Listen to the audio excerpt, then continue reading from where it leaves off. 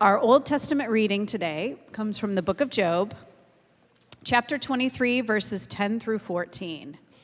And this is Job speaking here. But he knows the way that I take. When he has tried me, I shall come out as gold. My foot has held fast to his steps. I have kept his way and have not turned aside. I have not departed from the commandment of his lips. I have treasured the words of his mouth more than my portion of food. But he is unchangeable, and who can turn him back?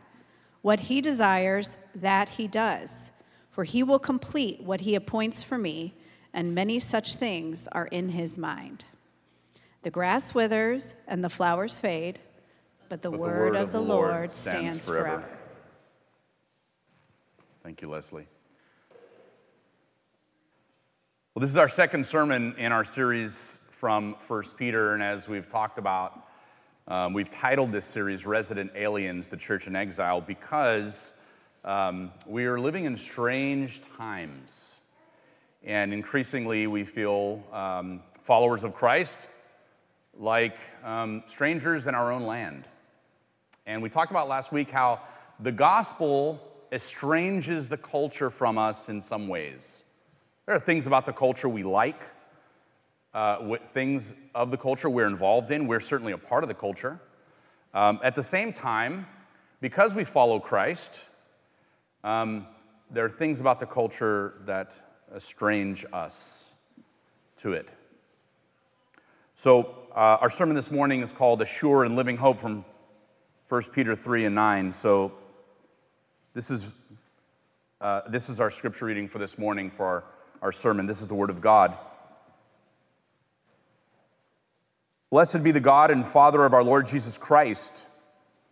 According to His great mercy, He has caused us to be born again to a living hope through the resurrection of Jesus Christ from the dead, to an inheritance that is imperishable, undefiled, and unfading, kept in heaven for you, who by God's power, being guarded through faith, for a salvation ready to be revealed in the last time. In this you rejoice, though now for a little while, if necessary, you have been grieved by various trials, so that the tested genuineness of your faith, more precious than gold that perishes, though it is tested by fire, may be found to result in praise and glory and honor at the revelation of Jesus Christ. Though you have not seen him, you love him. Though you do not now see him, you believe in him, and rejoice with joy that is inexpressible and filled with glory, obtaining the outcome of your faith, the salvation of your souls. Father, thank you for this. Hear your word, illuminate and excite our hearts to its truth. Give us understanding and wisdom this morning, that we might be convinced and convicted of your power, your truth, and your word, that we might leave this place differently than the way we came in. In Christ's name we pray. Amen. Well, something modern Americans don't realize when we read the New Testament is that the entire New Testament, finished by the end of the first century, was written at a time when the church had no political power or cultural influence. Very little, if any, cultural power. And all of its hope and joy and celebration take place amidst a relatively marginal church. So think of all of the hope and the sort of grandiose expectation of God's power and salvation written at a time when the church was relatively marginal, small, relegated to irrelevance by many people. The church was just getting off the ground, the New Testament church.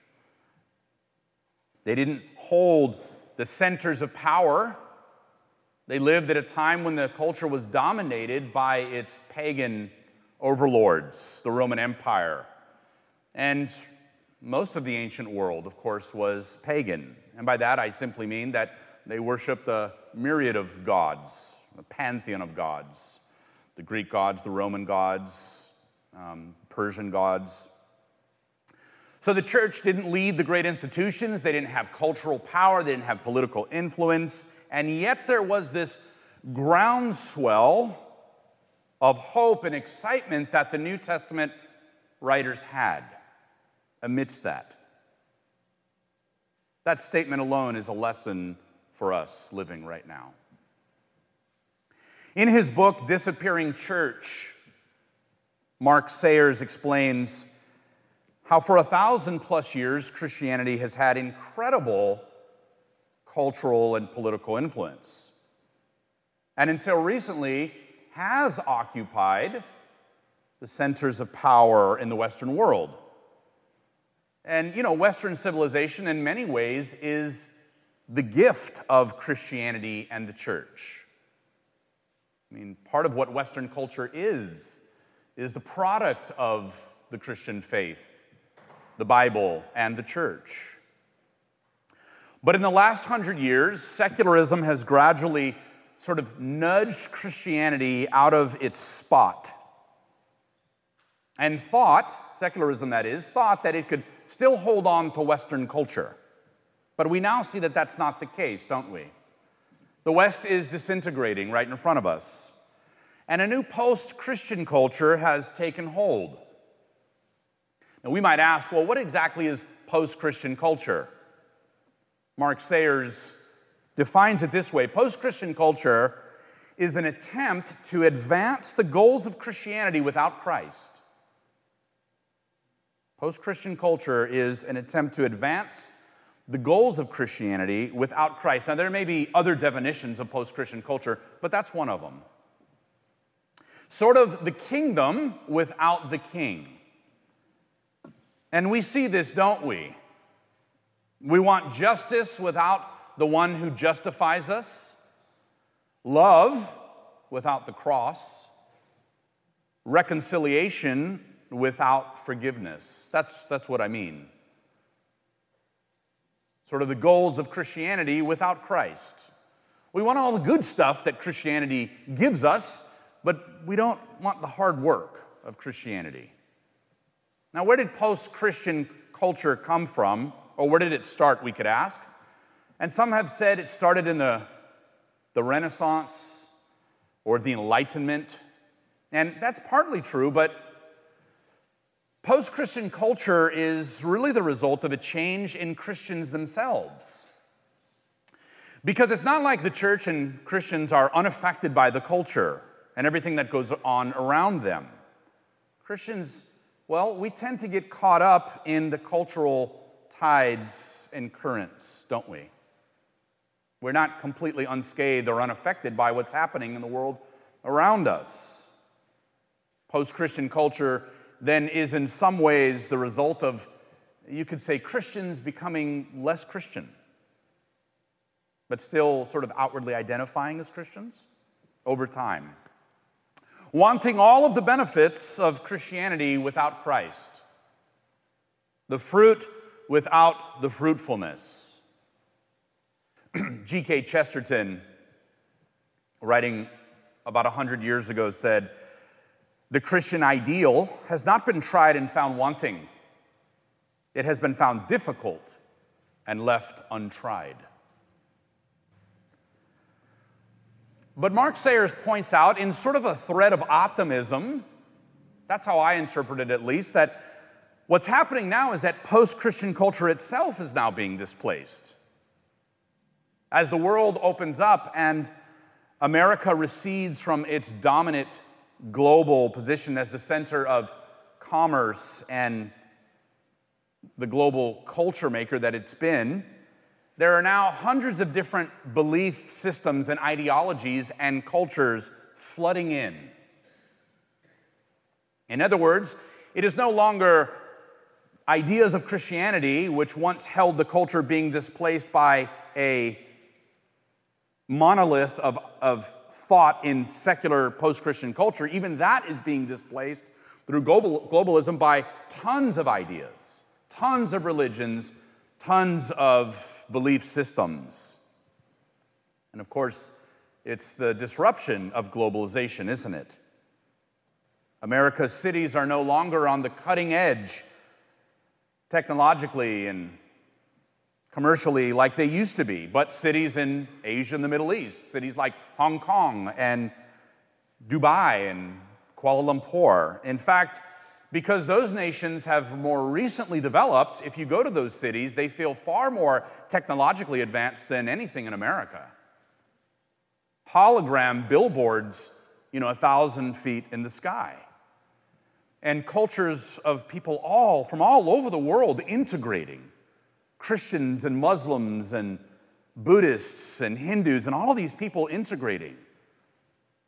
The playing field has sort of been leveled at the feet of globalization, or as a result of globalization, and the world is incredibly diverse. There's all this integration. And Mark Sayers says that the number of Christians in America may be shrinking, but what is happening is that the Christians that are remaining are becoming what he calls resilient disciples. Right? So there's demographics going on, demographics of Christians, sort of the Christian in name only, people who are on their way out of Christianity, they were only culturally Christian. And then there's a group of people who truly believe. They're the crack soldiers, so to speak. They're what he calls resilient disciples. And they are finding ways to share the gospel in this new globalized world and economy and culture that we are rapidly rushing into. And they are seeing opportunities for the gospel. Why am I saying all this? I'm saying all this because as we opened our series last week, it was a little discouraging because we had to name the elephant in the room that America isn't what it used to be. If at one time we had this boast that we were a Christian nation, it doesn't seem like we can make that boast anymore. And there's this kind of sadness along with that, isn't there? Right? We know what's being taught at the highest levels of government and in public schools and, everywhere. And it's okay to mourn over those things. It's okay to step back and lament and mourn that the church is taking a hit. And we don't know what the future of the church is in our land. Again, our series is called Resident Aliens, the Church in Exile. Because it feels like we're exiles and strangers in our own land. But resilient disciples are emerging. Christians who see the opportunity for the gospel in this globalized environment, where maybe Western-style Christianity is no longer dominant, but the gospel will still triumph. Think about that for a moment.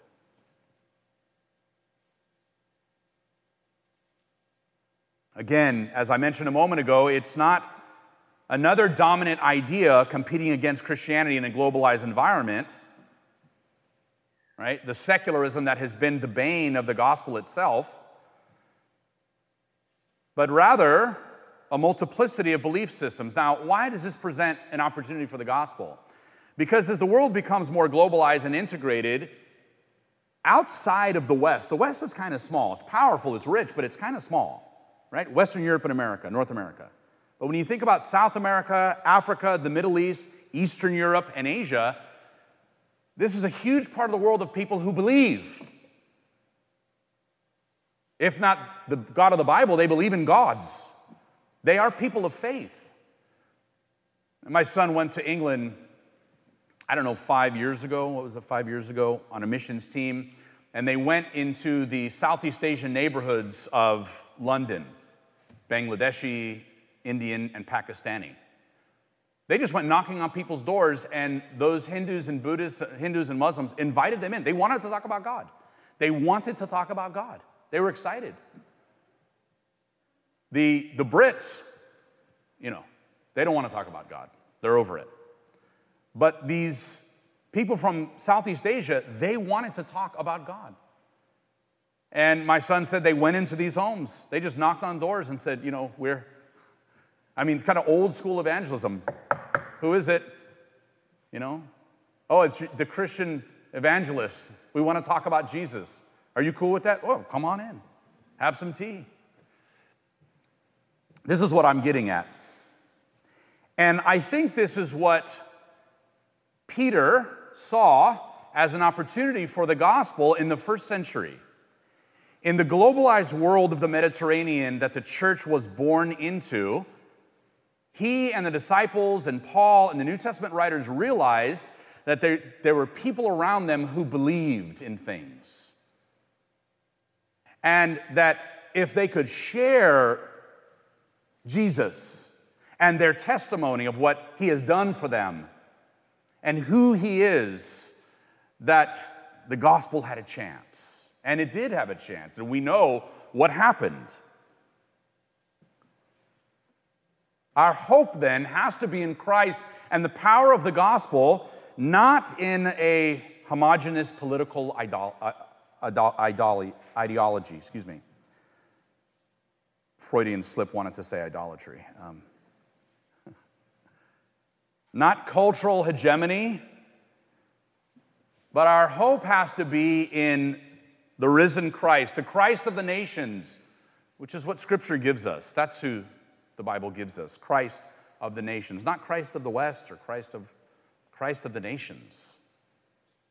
So the first thing I want us to see in verse 3 is that God establishes our hope in Christ. In other words, we have reason to hope, despite what's happening in our country right now. All right? Praise be to God, to the God and Father of our Lord Jesus Christ. In his great mercy, he's given us new birth into a living hope through the resurrection of Jesus Christ from the dead. I think it's hard for us to understand why we should be excited about the resurrection of Jesus Christ having any impact on our lives. Let me tell you why people in the first century, Peter and the apostles, thought that the resurrection of Jesus meant that the whole world, that the meaning of human existence had transformed. Because death was like a reigning sort of ruler over the world. In our modern world, we overcome death. We have medical technologies, praise God for that. We're living longer than we ever have. I think I just read something in most of the major newspapers this week that they think that the maximum life expectancy with the right sort of health and diet and exercise and technology is 150 years old. We don't think about death much, right? And by the time death comes, we're kind of ready to get out of here. You know, if you live to, 90 or 95 or 103, that's been my experience. When I talk to people who are pushing 100, they're like, yeah, it's been a good run. They're not like, oh, I wish I had 40 more years. I mean, they're tired.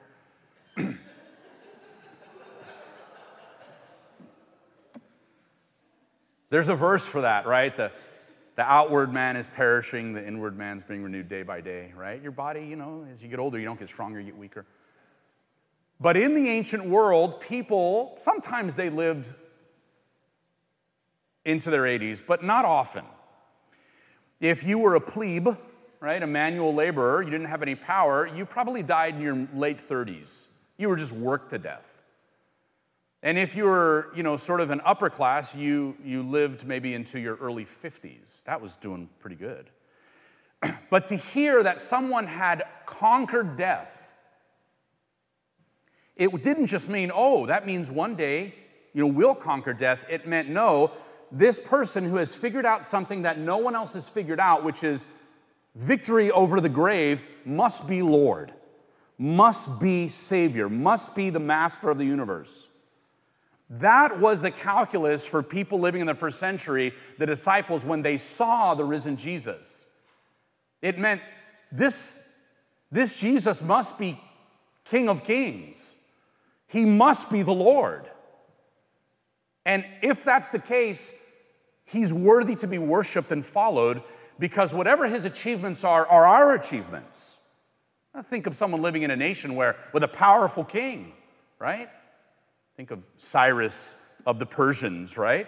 If you lived in Persia, you benefited when he was running the show. The spoils of his wars and conquests were given to his people. You followed a victorious king, a victorious conqueror and ruler. And so there's an excitement and a hope about Jesus. Through the resurrection of the dead, God has given us a living hope. 1 Peter's all about hope. And I just want to say to you this morning that if you're depressed, there is reason for hope in the gospel.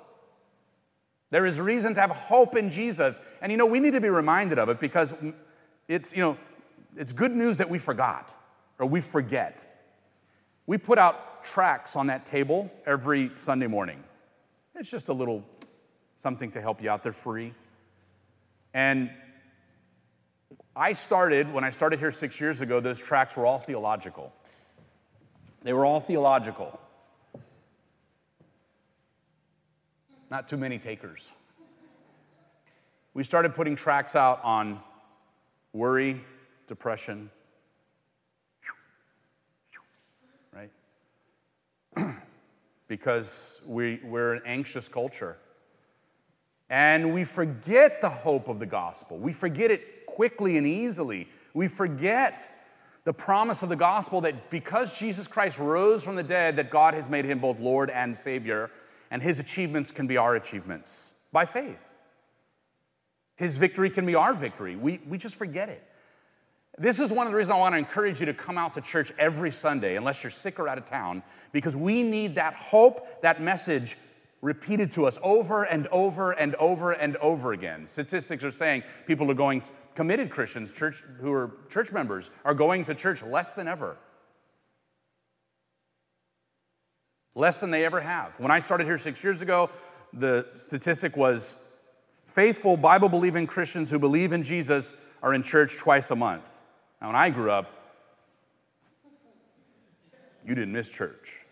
You did not miss church. We were practical Sabbatarians. I mean, we didn't have a theology of the Sabbath, but maybe you were in church. You didn't have to go to school, but you had to go to church. Now the statistics, I don't know how it works out, but it's like 1.3 Sundays a month. And if we continue this trend, all the churches in America would just empty out. And like we've seen in Europe, right, these churches are now mosques or other, concert halls. Because we don't recognize how much we need to hear this message of hope and victory in Jesus. Thank you, amen, hallelujah. You forget, I forget, even from week to week. Are we saved because we come to church on Sunday? No, but God has given us and provided for us a community of people that we need to be in fellowship and community with, to encourage one another and to hear the gospel proclaimed like we're trying to do this morning. So God establishes our hope in Christ, and it's a fragile hope. It's fragile. We're finite, frail people. And our hope is objectively solid, but in our hearts, the flame of hope flickers and sometimes goes out. Christians get depressed. Christians worry. Christians are anxious. And sometimes Christians fall away from their faith because the light of the gospel grows dim. And it's the only thing that can sustain us, especially at a time like this. So this is a warning to all of us that in the culture we are running headlong into, this new cultural reality, we need hope more than we ever have. And the hope that Peter writes about is a hope that holds the future, what God proclaims about what he's going to do ultimately in history. It is a hope in the future that is held in the present. Right? We are holding in the present this hope about the future. And it is a hope that is grounded in the past, right? The death, burial, and resurrection of Jesus Christ. His victory over death, his atonement for the sins of sinners like us. It brings all of history together. There is hope and salvation and rescue. That's all salvation means when we say we're saved. It's like really religious language now.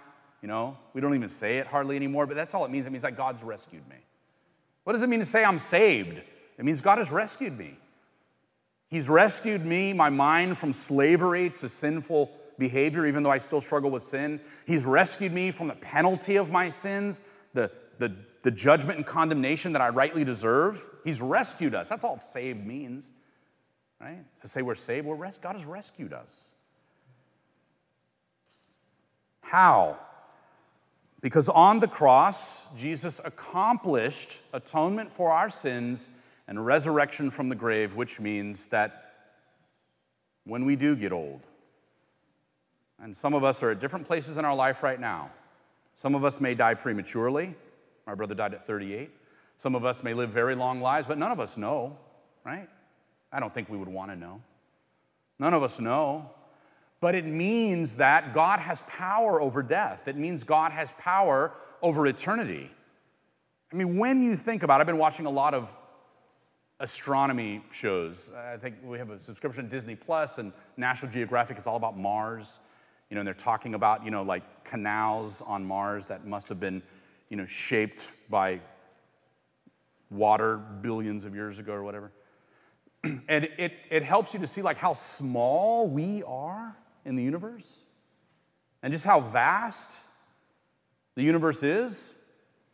And to think that, we're kind of like in the universe, we're like bacteria. Human beings are like, like on this scale, if you scale it out, we're like bacteria, it seems like. But like God says we're important and loved.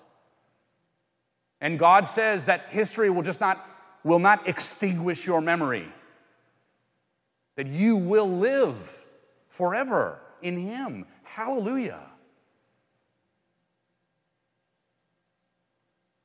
That famous verse in Jeremiah 29:11 was given to exiles, and you know this verse. For I know the plans that I have for you, declares the Lord. Plans for welfare and not for evil, to give you a future and a hope. Given to exiles, children of Israel, when they got marched off into Babylon. And God tells the prophet Jeremiah, tell those discouraged exiles living in a strange land, in the wicked culture of Babylon, I've not forgotten about you. I'll give you a hope and an expected end. I'll turn things around. That's what God says. And I think Christians can grab a hold of that. It's been sort of plastered like a bumper sticker, but that passage is so encouraging. Because we're the people of God too, just like the Israelites were. We're God's people. I absolutely believe you can cling to that. Do you believe that this morning? That God truly does know His plans for you, that whatever is happening in your life at this very moment, that God's faithfulness has not wavered? And although you have not been able to figure out, maybe, why your life has taken the turn that it's taken, that God's faithfulness remains. That God is still committed to bringing out of your life the beauty and the hope that He's always promised in Scripture. I hope you believe that this morning. The resurrection of Jesus means that the meaning and purpose of our lives transcend this mortal realm. It isn't just a temporal future we can have hope in, but all of eternity, including the present. And that should be comforting and encouraging. I hope it is. I hope what I'm saying this morning encourages you. The second thing I want us to see about hope is that God maintains our hope through the promise of an inheritance. We hope in an inheritance that is imperishable, listen to these adjectives, imperishable, undefiled, and unfading, kept in heaven for you, who by God's power, we, are being guarded through faith for a salvation ready to be revealed in the last time. God gave His ancient people the land of Israel as an inheritance, and if you've been watching the news lately, you know that is at the center of controversy in the Middle East with the Palestinians and the Israelis. Some people are saying, these people came from Europe 70 years ago. This is not their land. And other people are saying, actually, God promised them this land thousands of years ago. And so that tug of war is going on over there. And it's tragic. But they wandered in the wilderness. They were sustained by the promise of their inheritance, which was the promised land. And like ancient Israel in the wilderness, we're pilgrims. We are pilgrims, making our way through a world that is becoming more hostile, at least in this part of the world where we're living. Isn't it? Now, there are always some people who are just like, oh, I haven't noticed. But I think for a lot of us, we feel that the world is becoming hostile to us. But we are not dispossessed beggars wandering aimlessly with nowhere to go. But we hold, one theologian puts it this way, we hold the title deed to the inheritance God has given us. We're wandering, but we all have a deed, a title deed in our hands. Maybe you're someone that when mom and dad die, you're going to get some stuff, an inheritance. Maybe you already did. For those of you waiting, it's not a matter of if, but when. But things can change, right? You could be cut out of the will. A conniving sibling could swindle you. Taxes may eat it all up, whatever. And things like that happened even back in Peter's day as well. But that's why he words it this way. Look at what he says. We have an inheritance that is imperishable, undefiled, unfading, kept secure in heaven for you. Like this image of like Fort Knox in heaven. What God has promised to give you is secure. No one can break in and steal it. The value of it doesn't fade over time. It is kept secure in heaven for you, imperishable, undefiled, unfading. Now, maybe you don't have an earthly inheritance. The vast majority of global Christians are poor. For them, this statement has all that much more meaning. And any of this world's riches will pale in comparison. Paul tells Timothy about this reward in 2 Timothy 4:8. Henceforth there is laid up for me the crown of righteousness, which the Lord, the righteous judge, will award to me on that day, and not only to me, but also to all those who have loved his appearing. Crown of righteousness. It's what God seems to care about. It's the passport, so to speak, to eternity. The righteousness of Christ. To be able to be in the presence of a holy, sinless God and explore all of the universe's vastness. Now, that's not what the Bible says, but that's my own theology. That the crown of righteousness we receive means we get to dwell in God's holy realm for eternity. And I'd like to think that the vastness of all creation is what we get to explore. Maybe we get to fill in those worlds far and distant and cold with life. What is your hope in this morning? What are you hoping in this morning? Have you hoped in things that have disappointed? Do you have an earthly or a heavenly inheritance? And I don't mean heavenly in the sense that like somewhere in the clouds. I mean what God is going to usher in even here one day on this earth. A new heavens and a new earth he's promised to transform the existing cosmos, heaven and earth, and make it into what it always was meant to be. God's guarding our inheritance, but he's not just guarding our inheritance, he's guarding us. He's guarding us.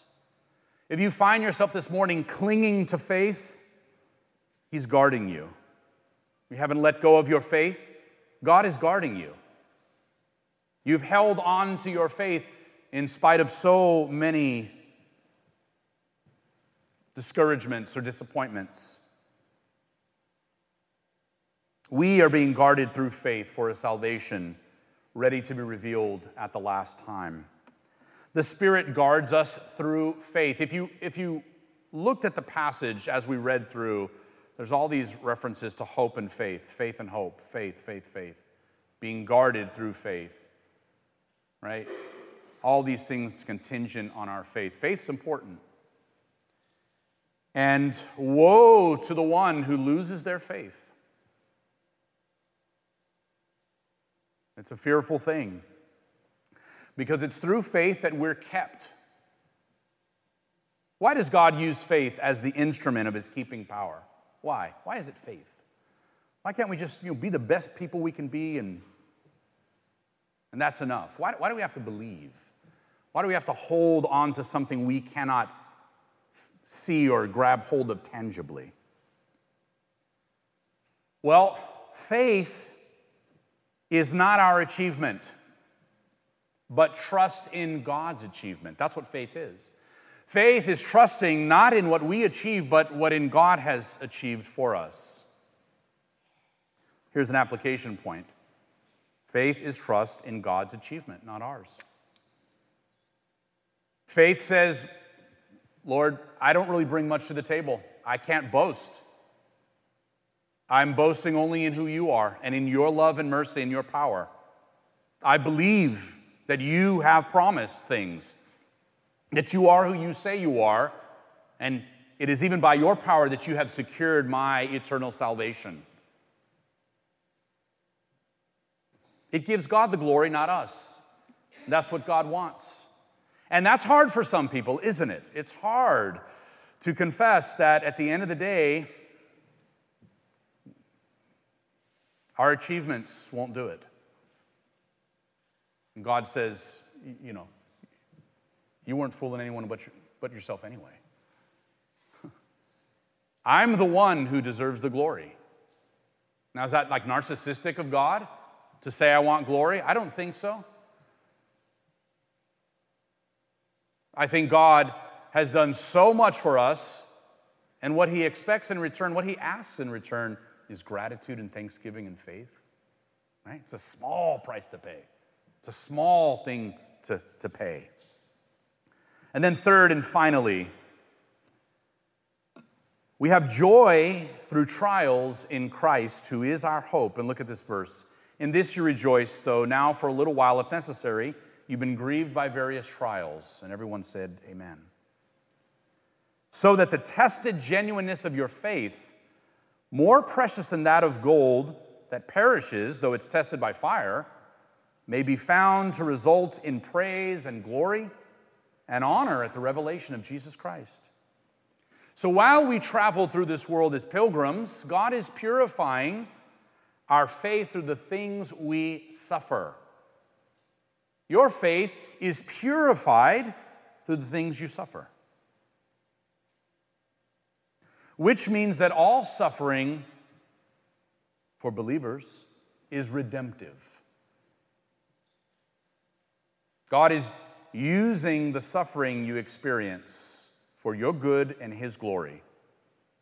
It doesn't mean that every circumstance will turn out okay, right?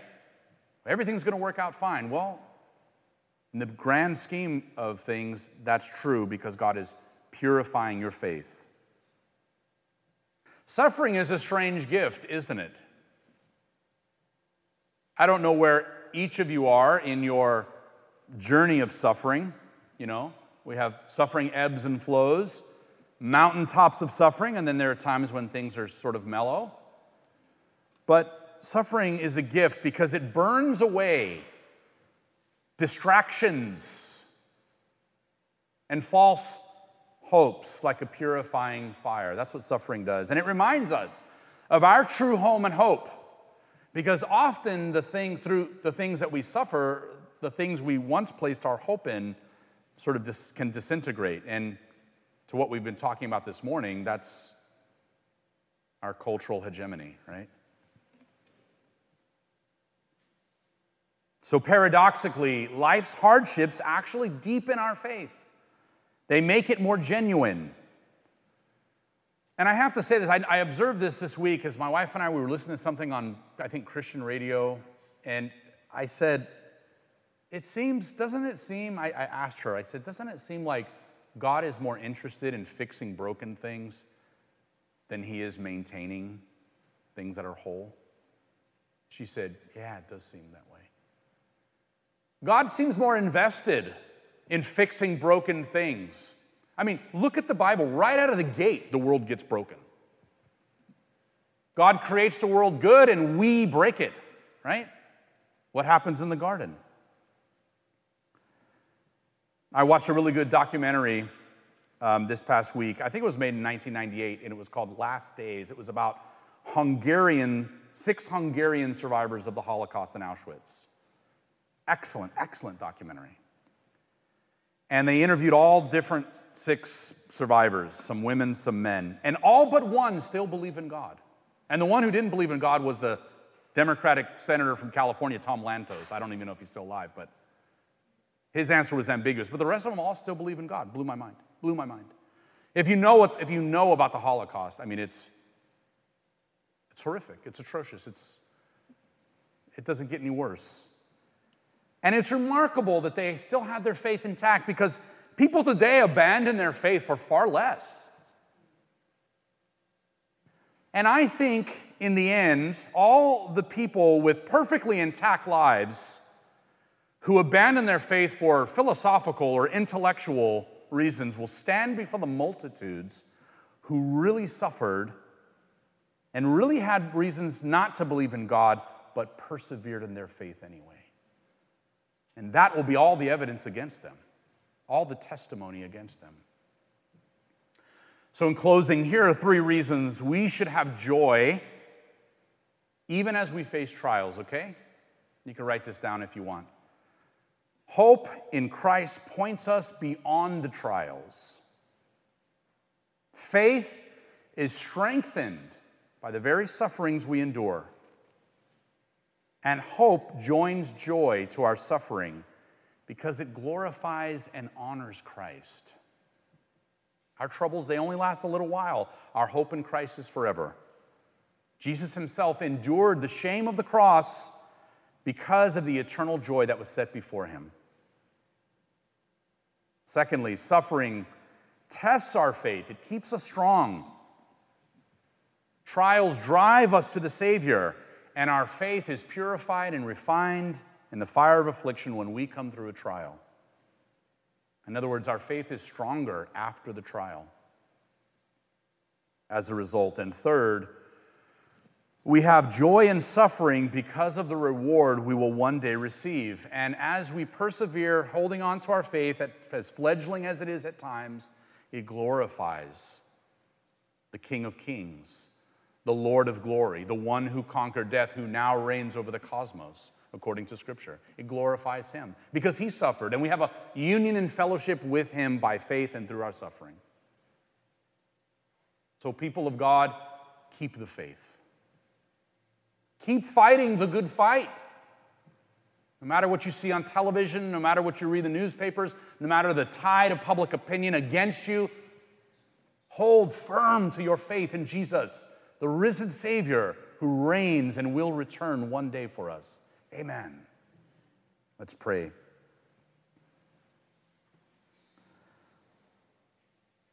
Heavenly Father, thank you for the life that Jesus lived, the death he died, and the victory over the grave. It is written that if Christ has not risen from the dead, that our faith is in vain. And so we grab a hold of this promise. Energize us, Lord, to see through the muck and the mire and confusion of what's happening in our culture at this very moment, to see the power and hope of the gospel in Christ. Strengthen us in our faith. Help us never to give up or lose our hope and our faith, but to persevere, not in our own strength and power, but in yours. We pray these things in Christ's name. Amen.